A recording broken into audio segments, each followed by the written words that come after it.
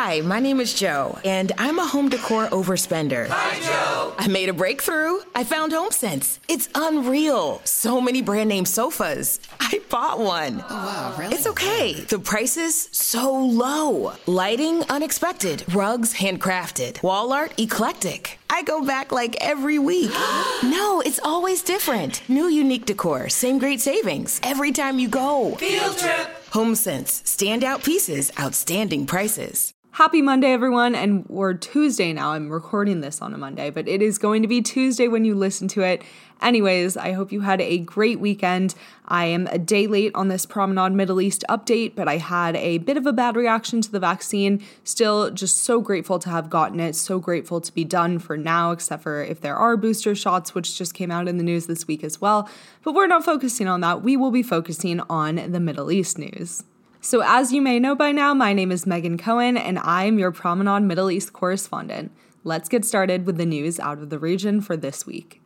So we're going to start off talking about Iran, which I feel like we always do. We always start off with Iran, but there are always, especially in the past few weeks, so many important updates to go over. So the EU this week imposed sanctions on 8 Iranian militia commanders and police chiefs, including the head of the IRGC, Hossein Salami, over the deadly crackdown against the 2019 protests. While the West claims that the death count was upwards of 1,500, Iran claims that that number is fake news and called sanctions invalid. This is the first time the EU has imposed human rights-related sanctions on Iran since 2013. In response, Foreign Ministry's spokesperson Khatibzadeh said that the Islamic Republic would suspend comprehensive talks with the European Union, especially in regards to terrorism, drugs, and refugees. The threat does not apply to the JCPOA talks, however, which are set to resume today, Tuesday, in Vienna. Next, let's go through some updates on the Natanz attack, which had literally just happened last time we talked. In fact, I delayed the last week's episode a few hours, literally just to talk about this. But now it has developed further, so here are some updates on that. Foreign Minister Zarif formally blamed Israel this week and warned that Iran will not allow the country to influence the negotiations and that the Islamic Republic will respond. According to a media channel, Zarif told officials that, quote, Zionists want to take revenge on the Iranian people for the success in the path of lifting the oppressive sanctions, but we will not allow it and we will take revenge for these actions, end quote. Iran's nuclear energy chief Salehi held that enrichment at Natanz had not stopped after an emergency power system was launched and described the incident as an act of nuclear terrorism. However, anonymous U.S. and Israeli intelligence sources say otherwise, claiming that the attack actually set back Iran's nuclear program by 9 months. Although it is not 100% confirmed that Israel was involved, they have actually been relatively open about it, with many officials hinting at involvement. On Tuesday, the Minister of Foreign Affairs in Iran announced that the country will start 60% uranium enrichment and add an additional 1,000 centrifuges at the Natanz plant in response to the attack. We'll see how the international community responds to this escalation next week after the talks in Vienna resume. Iran also named a suspect in the Natanz attack, a 43-year-old man from Kashan named Reza Karimi. Moving to some maritime tit-for-tat now, in a probable retaliation for the Saviz incident last week, Israeli-owned Hyperion Ray was struck by an Iranian missile near Fujairah.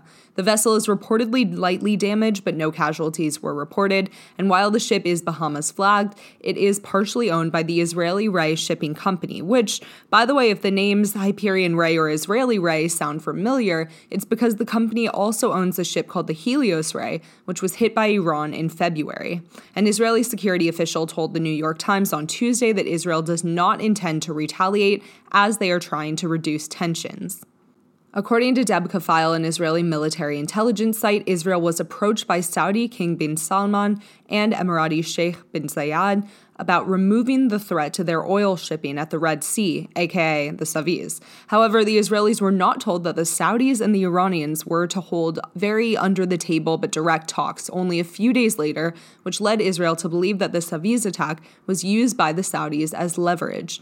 These talks were first reported by the Financial Times, which quoted 2 regional sources and an Iranian official, and the meeting was apparently held in and requested by Iraq, but focused on Yemen.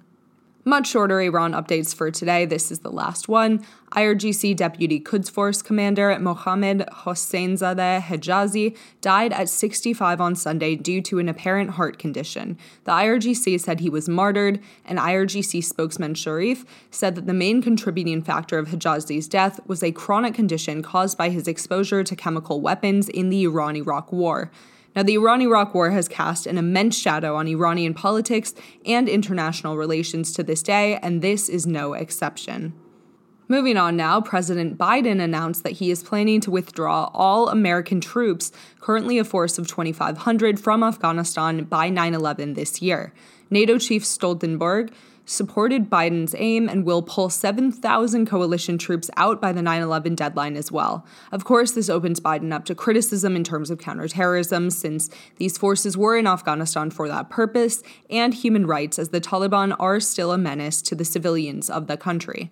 This is a sign of wider policy direction of deprioritizing, if that's the word, the Middle East in favor of great power threats like Russia and China. In fact, keep an eye on the Vienna talks this week as well, as tensions in Russia escalate. If the Biden administration truly sees the world in more zero-sum terms, it is highly likely that they could go a bit more lenient on the Vienna talks in order to focus more on Russia.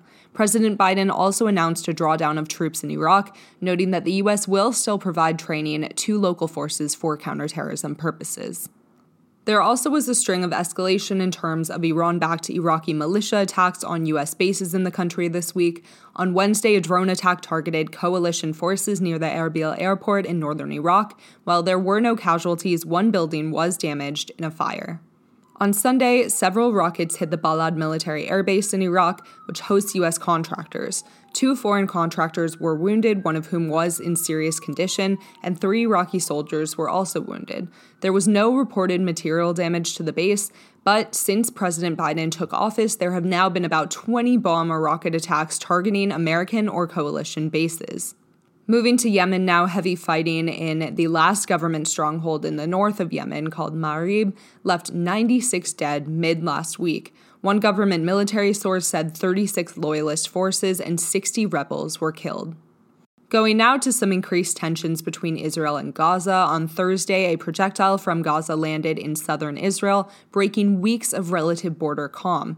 Not so coincidentally, Thursday was also Israel's Independence Day, which is probably why it was targeted. There were no reports of casualties, however.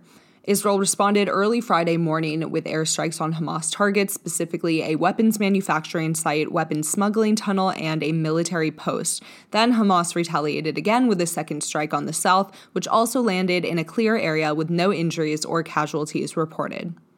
There was also escalation in the West Bank this week as a Palestinian motorist attempted a ramming attack on Israeli checkpoint guards. Palestinian media reported that the motorist died after the soldiers shot at him, and his wife sustained bullet wounds to her back. Clashes also broke out on Sunday between Arab and Jewish residents of Jaffa after an anti-Semitic violent attack on a rabbi who was violently kicked in the head. The police arrested the 2 perpetrators of the attack, but the city soon fell into disarray. And in East Jerusalem, too, there were riots as well. According to Palestinian media, at least 4 have been injured, and a probe has been opened to investigate a video of an Israeli officer striking a detainee. On Sunday, Israel and Greece formally signed an extensive 22-year-long military agreement that includes a $1.65 billion contract to create and staff a training center for the Greek Air Force. The 2 air forces also held joint exercises in Greek airspace on the same day. The announcement came after a meeting that also included the Cypriot and the Emirati foreign ministers. And speaking of the Emiratis, the Biden administration revealed that it will go through with the $23 billion weapons sale to the UAE, which was agreed upon during the Abraham Accords negotiations under President Trump. The deal includes 50 F-35 Lightning II fighter jets and 18 MQ-9B Predator drones, plus more basic munitions. The equipment is expected to be delivered in 2025. Next, Egypt announced the execution of 3 suspected Islamic State-affiliated terrorists accused of killing members of the Coptic Christian community in the Sinai Peninsula. It's really not so much of an accusation, though, as it literally did definitely happen, because a video was released and spread on Telegram of the terrorists shooting members of this minority community point blank, criticizing them for supporting the Egyptian military and government. Remaining in Egypt, at least 11 were killed and over 100 injured after a huge passenger train accident north of Cairo. At least 4 wagons ran off the tracks. This is only one of a few recent train accidents in Egypt, and actually they are quite common if you look into it. Last week, train carriages derailed in a Nile Delta province and at least 15 people were injured, and on March 25th, 2 passenger trains collided, killing 18 and injuring 200. Prosecutors found gross negligence by railway employees to be the cause of the March 25th deadly crash. In Syria, about 200 terrorists, well, according to the Russian definition of terrorist, were killed after the Russian Air Force struck a site, including an ammunitions depot and a bomb-making facility in the northwest. The kind of sketchy part about this, and the reason I kind of made a quip at the Russians earlier, is they didn't actually say which group the site belonged to. Turkey reported its highest daily jump in COVID-19 infection rates and death tolls since the pandemic began last Wednesday. 58 of the country's 81 provinces are still listed as red zones, including the capital Ankara and the biggest city, Istanbul.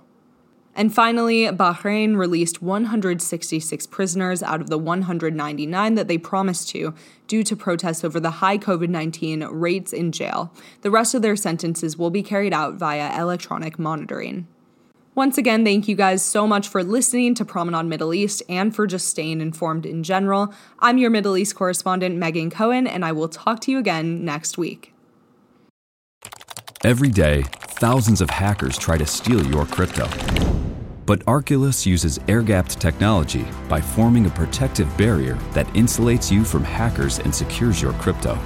Order yours at getarculus.com.